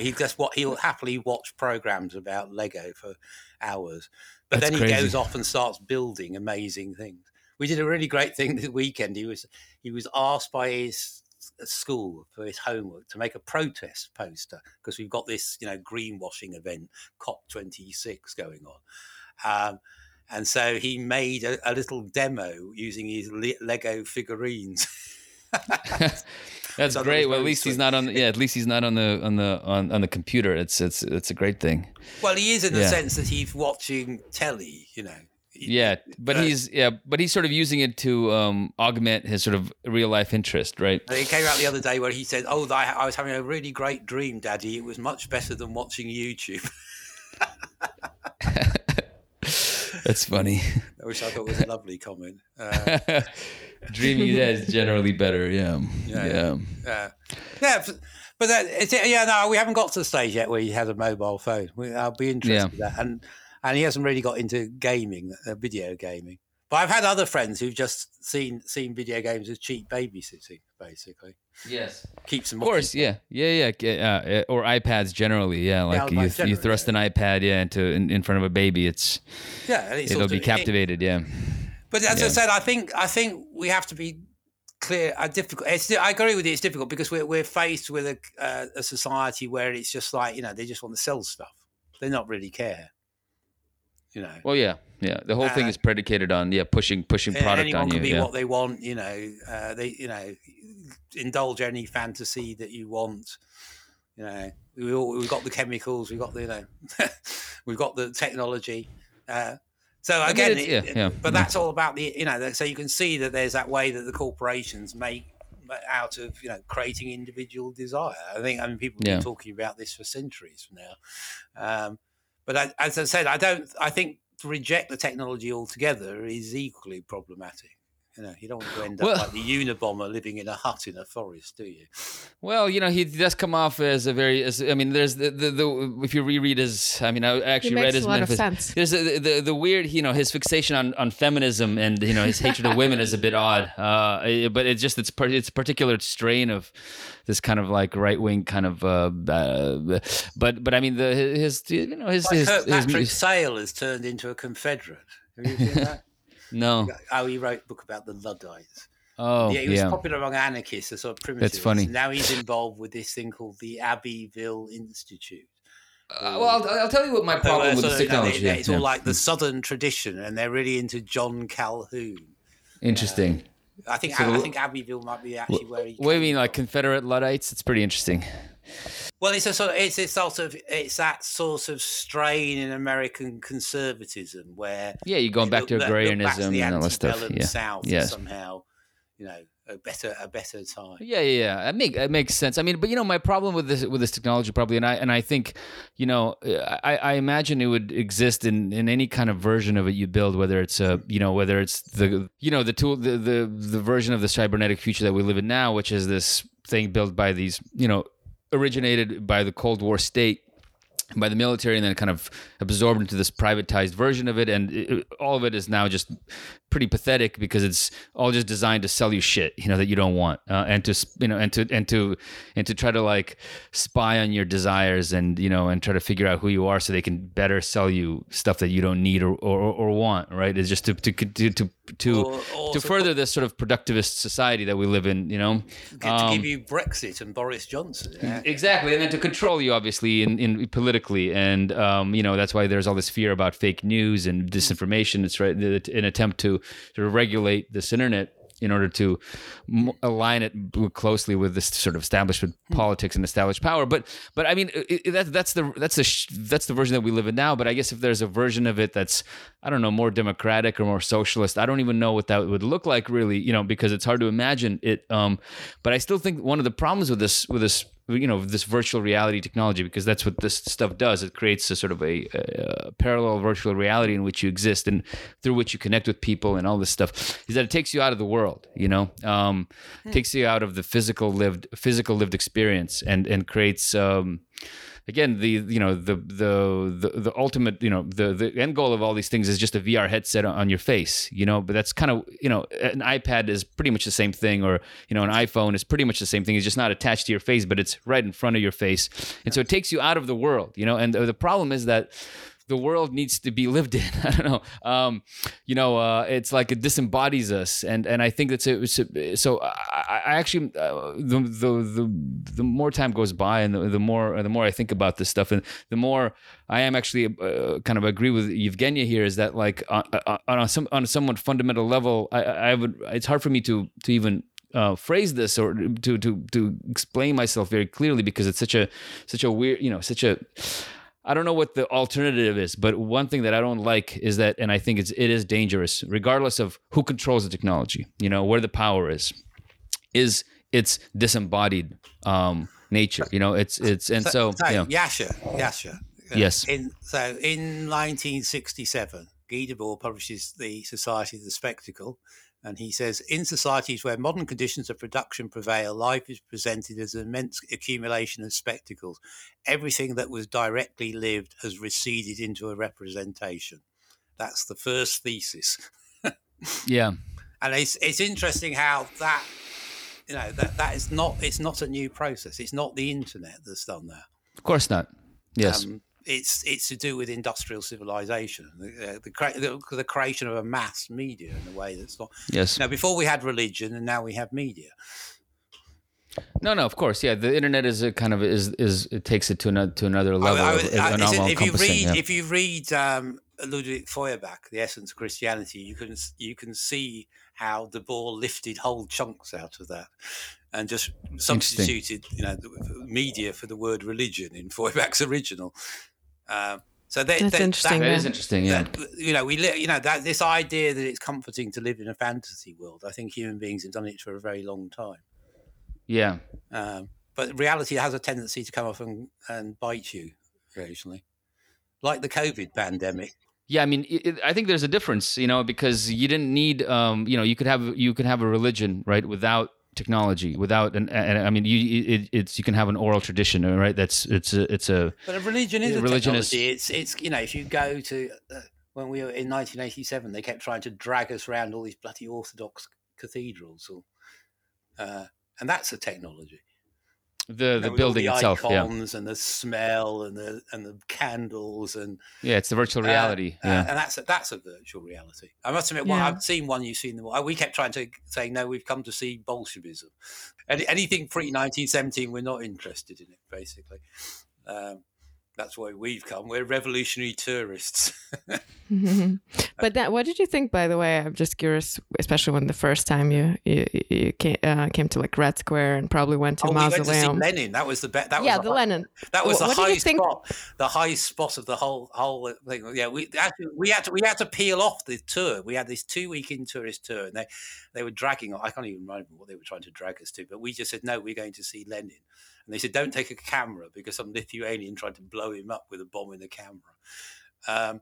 But it's the only constructivist building we could find. I mean, I gather there are other constructivist buildings, but there wasn't of course at that point. There wasn't like a tour, a guide which said, where's the other So that was good. And the murals inside the actual tomb are fantastic. We were there and the KGB guard suddenly, sort of like clockwork soldiers, started changing the guard very slowly. And there he was, like Nosferatu, waiting to jump up and order the murder of more workers for disagreeing with the party line. But yeah, it was great. It was really, really, really spooky. Yeah, because it clearly, while he's there, he's like the religious symbol. I think I thought that was the best thing we saw in the whole of the Soviet Union. The funny thing is, I've met people who lived in Moscow all their life and had never been to see Lenin. And I said, well, that's really weird because we just thought that was great. And they kept saying, oh, no, they should bury him. I'm going, no, much better to leave him there. Trotsky is telling us that they think it's all very weird he's there. And I said, no, it's great. I'd really like to do a stuffed dictator world tour. You could go and see Lenin and Mao and Ho Chi Minh and Kim Il-sung. Yeah, how about that? That would be rather. They can travel. Maybe you can come back to London and you can see travel Jeremy, exhibition. Yeah, and then in London we have Jeremy Bentham who's stuffed in a cupboard. Yeah. And they but do you think maybe transhumanists will come up with something like they'll clone you? They'll clone them. They'll clone them. They'll reawaken them. Yeah, they'll clone. They'll clone them from their bones. That they'll discover. Yeah. Yeah. Well, as I said, it's that strange thing. It must be looking at, if you're a Russian looking at China, thinking whether that was the mistake they made. So, well, the party, bring back the party. All is forgiven. Yeah. Because as long as it's their state planning, everything is going to be great. Well, but it's the idea that state planning was somehow socialist. I think is interesting. Again, because if you read the stuff in the 1920s, they when they set up state planning, the Bolsheviks didn't really have anybody who'd read Capital. Because they were sort of more on the practical thing of politics. So they hired all these Mensheviks to set up Gosplan, and because they were Mensheviks, they just assumed that Russia was a capitalist society. So they went and dusted down Volume 2 and looked at the reproduction schemas and just ran it as a capitalist economy. Wow. And obviously they were all shot or got rid of by Stalin, who thought that this was, the iron will of the dictator could overcome the law of value. But he was, in a way, they were proved correct. So, I don't think there's anything inherently socialist about it. It's just funny the way that this is what Hayek justified. That Hayek justifies the things which, when I was growing up, it's the great political issue on the British left was the class nature of the Soviet Union. You had to take a position. The Russian Revolution was the greatest event of the 20th century, and you had to take a position on its politics. And ultra-leftists like us would say, it's just a bourgeois revolution with red flags. It's just Russia catching up with the West. And, of course, it's state capitalism. And other people say, no, it's a deformed workers' state or degenerate, whatever the version, bureaucratic collectivism. They had all these different theories. And what's interesting now, I was thinking to my students today, the Russian Revolution isn't the most important event of the 20th century. It's the Chinese Revolution. The Chinese Revolution used to be like an afterthought. One of the impacts of the Russian Revolution was that it spread out into Asia and Latin America and Africa. And now it's completely the other way around. When my son grows up, it will be that Russia was just like a rather botched anticipation of China. Because China interesting, didn't go but what is China building towards? Is my question. What is this state? What is this future? What are they capturing us with? The speed rail is not enough. What are their simple? They stayed with state capitalism. I mean, they could well go. Have the America. If you watch these, I was watching lots of the YouTube videos. As I said when I was ill, documentaries, and you have all these Americans who are just desperate for a Chinese Yeltsin. That's what they want. And they almost got one in 1989, but the Deng Xiaoping basically put an end to that.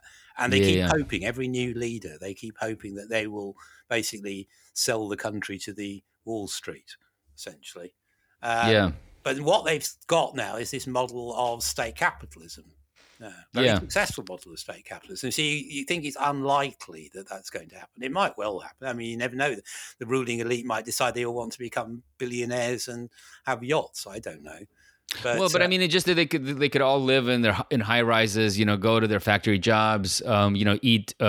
Eat meat that's sort of grown in these, like these pig farm skyscrapers that they're developing. I mean, that's the form of the future, But it's a form of the future that not very attractive. I don't know what is the. I didn't say it was socialism or communism. They think it's socialism. It's interesting that state capitalism has become in the 20th century became synonymous with socialism, which it wasn't in the 19th century. In the 19th century, if the nationalisation of industry was seen as a form of capitalism. You read Engels, it's very clear. But in the 20th century, because of these countries which were outside the imperial core and they need to industrialise, and they use the slogans of socialism to mobilise the population, and therefore state ownership becomes socialism. And then the neoliberals reinforce that by saying, yes, of course it is, and we're going to get rid of it. Whereas, as we were talking earlier on, in the sort of Fordist era, that wouldn't have been seen the case. Mixed economies were seen as actually the most developed form of capitalism. And it's something weird happened in the 1980s. I think partly it's because to do with if America wanted to really control the economies of other countries, they had to privatise them. You couldn't have the autonomy. If you have large state sectors, it means America can't control a large part of the economy. Whereas you privatise everything, they can come in. That makes sense. Yeah. Yeah, see, you get, if you're like the guy who runs Ethiopia, they gave him the Nobel Peace Prize, didn't they? Because he promised to privatize everything. Now he doesn't look like such a proponent of peace anymore, does he? Richard, does your son learn Chinese? Do you want him to learn Chinese? Well, he knows Latvian. That's quite a good start. Well, no, you're saying China is the future. Why is he not learning Chinese? Because I think I know. I did tell him that he had to learn 6,000 characters, and he looked at me as if it's difficult enough learning how to read and write English. I mean, unless everyone is really rushing to learn Chinese and learning about like Chinese pop culture, they're not going to win over the world. I mean, it's not going to happen. It has to be not just economic, it has to be culture. Like, I don't know, it has to be somehow, what America did in a way. I mean, it's sort of... The food would improve if we all went Chinese. Yes, that's true. Okay, that's true. And they have lots of... And the CPC make lots of great movies as well. All right. If you go to YouTube, there's lots of. If you search for things like Chinese Civil War movies. There's some fantastic films. Like if you want to watch, there's a great one called The Assembly, which is about the 1945-9 Civil War, and it's got a beginning of a battle scene which makes Saving Private Ryan look like a 50s western. Oh wow! Visceral, absolutely visceral. Yeah. So I don't know. I think people would have seen it unlike. I'm sure America's ascendancy seemed unlikely in the 19th century, wouldn't it?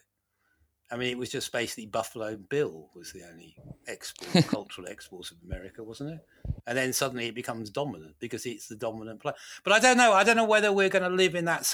Again, it's interesting. Yeah. I said not that I know much about China.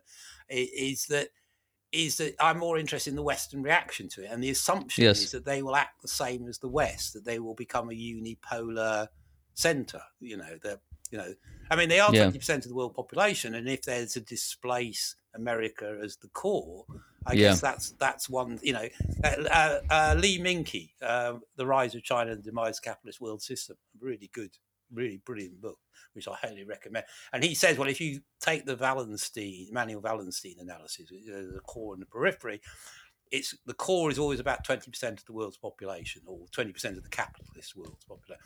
So if China becomes the core, that may be that fantasy or fear, actually. The fear of all these American is true, but is that going to be the case? I don't know. I mean, no, it's interesting because we're also in a different.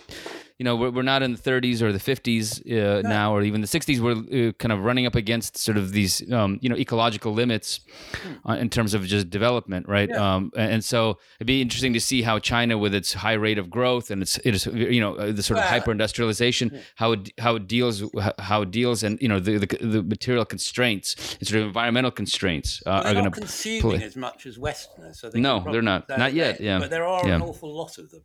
Not yet. Yeah, no, but they are. I mean, it seems like to me that they're ramping up towards a Western consumption model, right? So everyone is a model citizen consumer, and so it'd be interesting to see, how that plays out, because we are the material environment in which things are developing now are radically different than just half a century ago or 100 years ago. Lifestyle as Americans. I mean, Americans live a particularly wasteful. Yes, yeah. I mean, as I say, Americans, they have 3 times the carbon output of almost everybody else. Yeah. No, it's... And then on top of that, they're importing lots of carbon from other Yes, people. So I mean, most of what, China probably puts out carbon. You would have to, as I said before, you'd have to move everybody from the suburbs back into the inner cities, wouldn't you? Which would be a bit of a trauma. Yeah. Because the assumption is everybody will live in their own large houses and pump out lots of carbon, and then they will drive around in an SUV pumping out more carbon. No, it's going to be a Tesla at this point. Or a Tesla. That's true. But I think I don't know. I'm not an expert. As I said, I'm more interested in the reaction of the West against this. No, I agree. Which obviously is easy in a way. It was easy that when America replaced Britain as the global empire, in a sense, America was an inheritor of the European empires as well as the destroyer of them, and we share a language and partly a culture.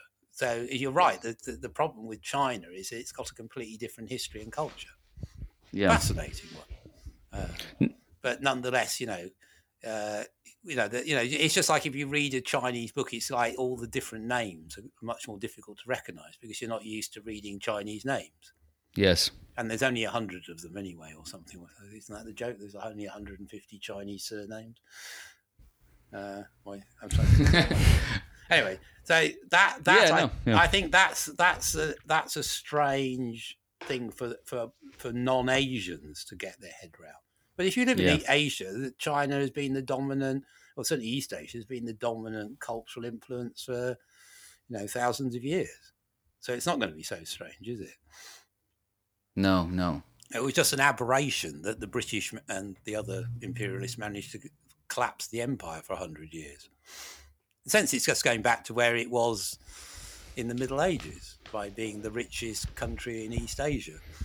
It's true, yeah. But whether you can do that within a capitalist world system, I mean, that's what the Lee Minky book is really interesting about, is can you do that within a capitalist world system? And he's also very strong, even though this book was written 15 years ago or whatever, about, as you said, the ecological limits that do this. Yeah. Can you have everyone consuming like Americans? You can't. That's not possible. So that means Americans are going to have to consume less, but other people are going to consume more.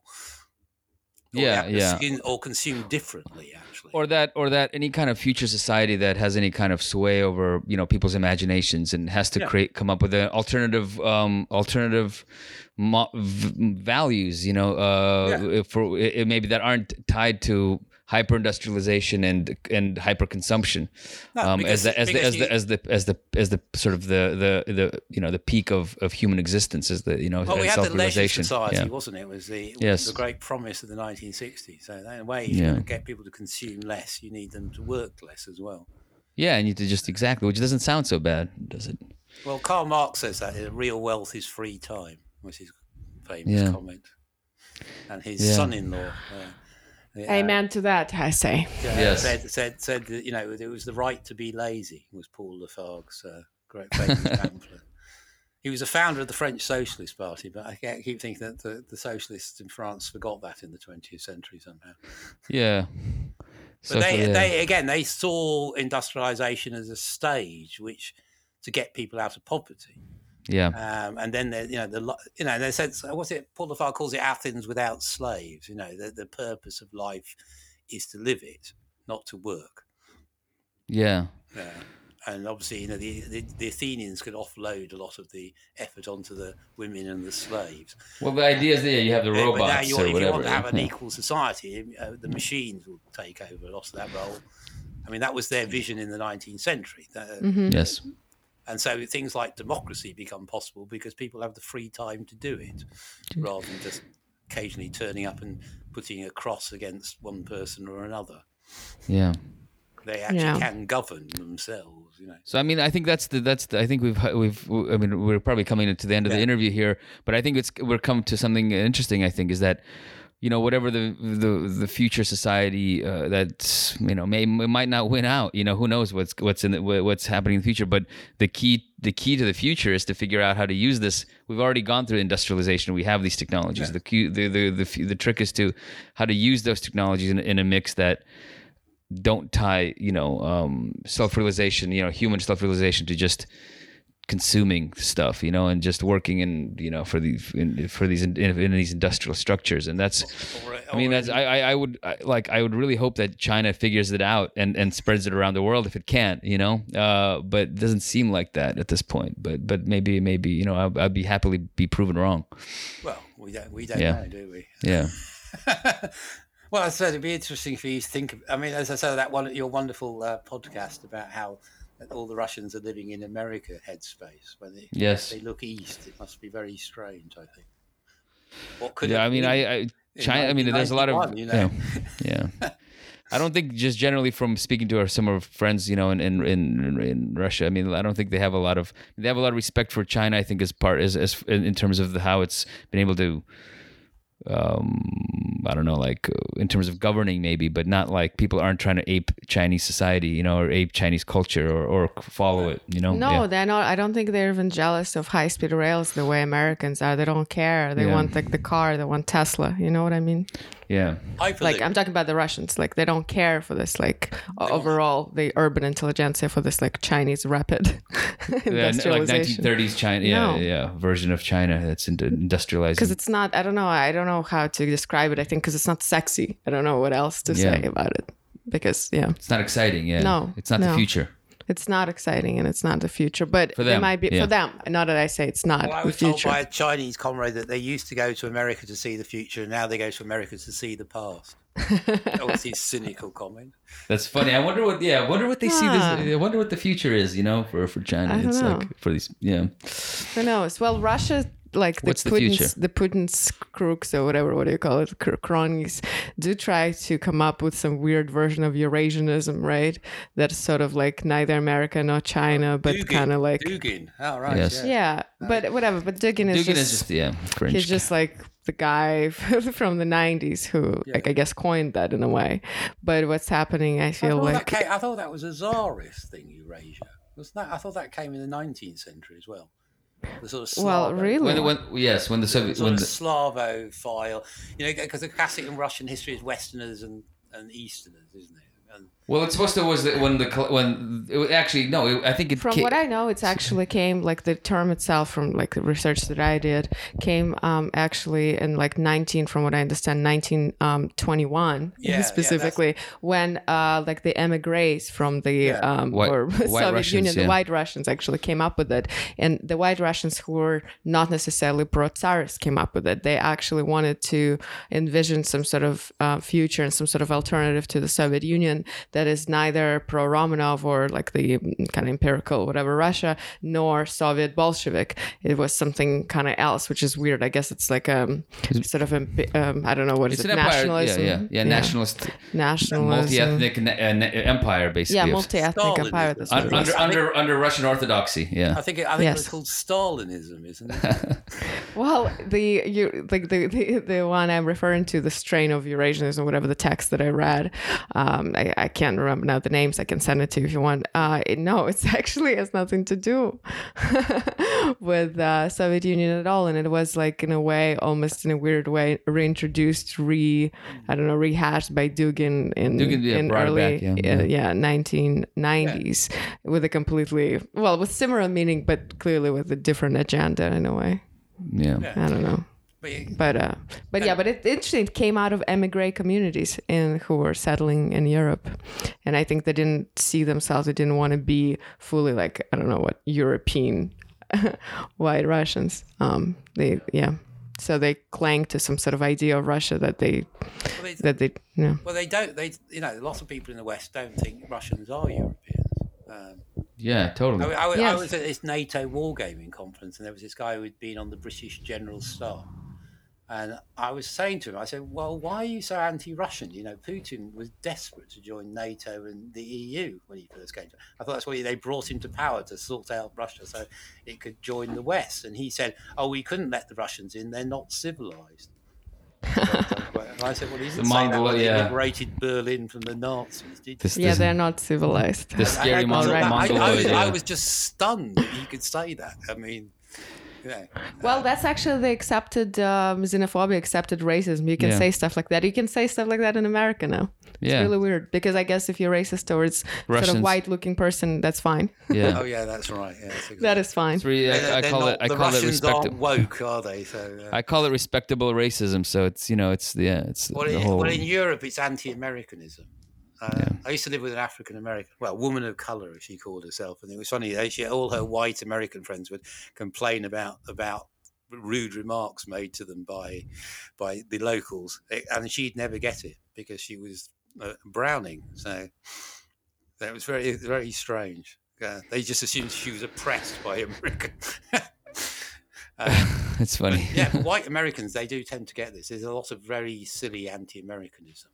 Actually, I mean, the ruling elite, obviously, they're completely gobsmacked and love America and sell the country out every time. But I think as a at a sort of lower level of society, the mass of society, there's this sort of love-hatred of America.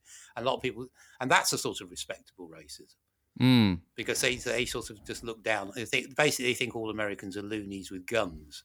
Essentially, and which is really sad because there's obviously there's a lot of really, as you know, there's lots of really good things about America and Americans. Yeah.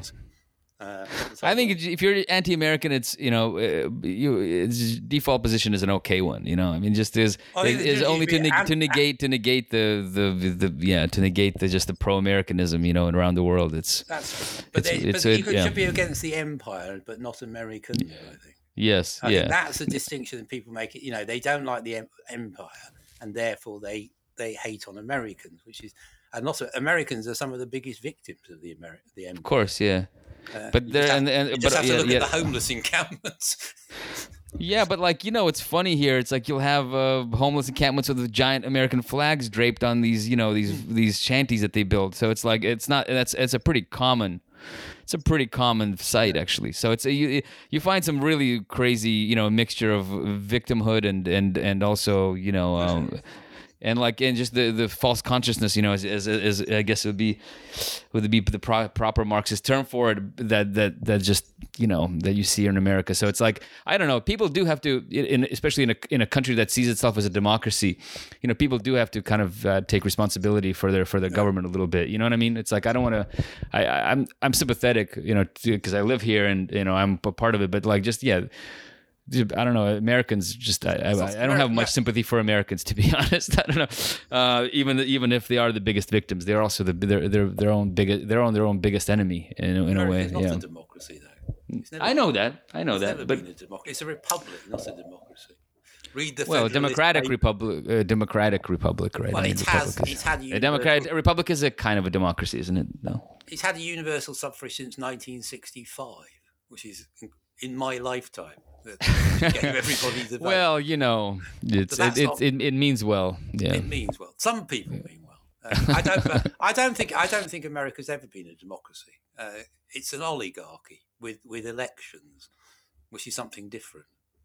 Yeah, democracy means the rule of the people. The people have never ruled in America. Which people? Yeah. Well, yes, you sound naive. I know. I mean, obviously, during the Civil War in the 1930s, maybe in the 60s, 70s, where there were elements where democracy was breaking through. But then it's always been heavily. You're telling me that America's not a democracy? I will not stand for this. I will defend, America's honor with my own blood. The Cold War was a superpower. What do we move to America for? Yeah. What do we? Superpower is something that claimed to be a democracy. It wasn't democracy against something that claimed to be socialist. That wasn't socialist. Yes, we're just being duped left and right. Our family. We got to move somewhere to an honest society where what they're selling is the truth. At least you avoided Israel. That was the main thing. Well, at least what they're selling there is the truth. They're selling an ethno-state. You're getting an ethno-state, I used to live with this German Jew who said that so the great thing about spending 6 months in Israel is that she decided she was happy to be a German. German Jew. Yeah, I mean, that's funny. Yeah, I guess I would have been happy to be identify more as Russian if I had to live in Israel. She said it was the most racist country she'd ever lived in. And she'd lived in America, so she knew about racism. And she said that wasn't just Israelis against Palestinians; it was against, it was the Ashkenazi against the Sephardi, against the Russians, and everyone hated the Ethiopians. But this idea they're all Jews together. No, they just all got in one country so they could hate each other. Oh the racism in that country is out of control. I think we probably have to wrap up. Thank you, but I want to ask you one question. Yeah. Do you know this book, The Denial of Death by Ernest Becker? No. No? Okay. Oh, okay. I was just curious. Anyway, it's fine. It just has this interesting concept of kind of immortality projects, I guess he coined it. There was some in the Soviet Union, wasn't there? They had some of those. I'm trying to think. Cosmism? No, it's not about cosmism. Wasn't there Bogdanov died? Bogdanov was part of cosmism. Yeah. Yes. Yeah. He actually died from blood transfusion. Yeah, I know. Yeah. But anyway, he was like a vampire. He was going to renew himself all the time. The working class, take on the blood of the working class. Yeah. Well, the opposite of vampire. He wanted to give blood to someone else to renew them. Yeah. But It's interesting because as I said, we thought Lenin was Nosferatu when we saw him. That's funny. He will come back. He will come back to life. I think he'll come back.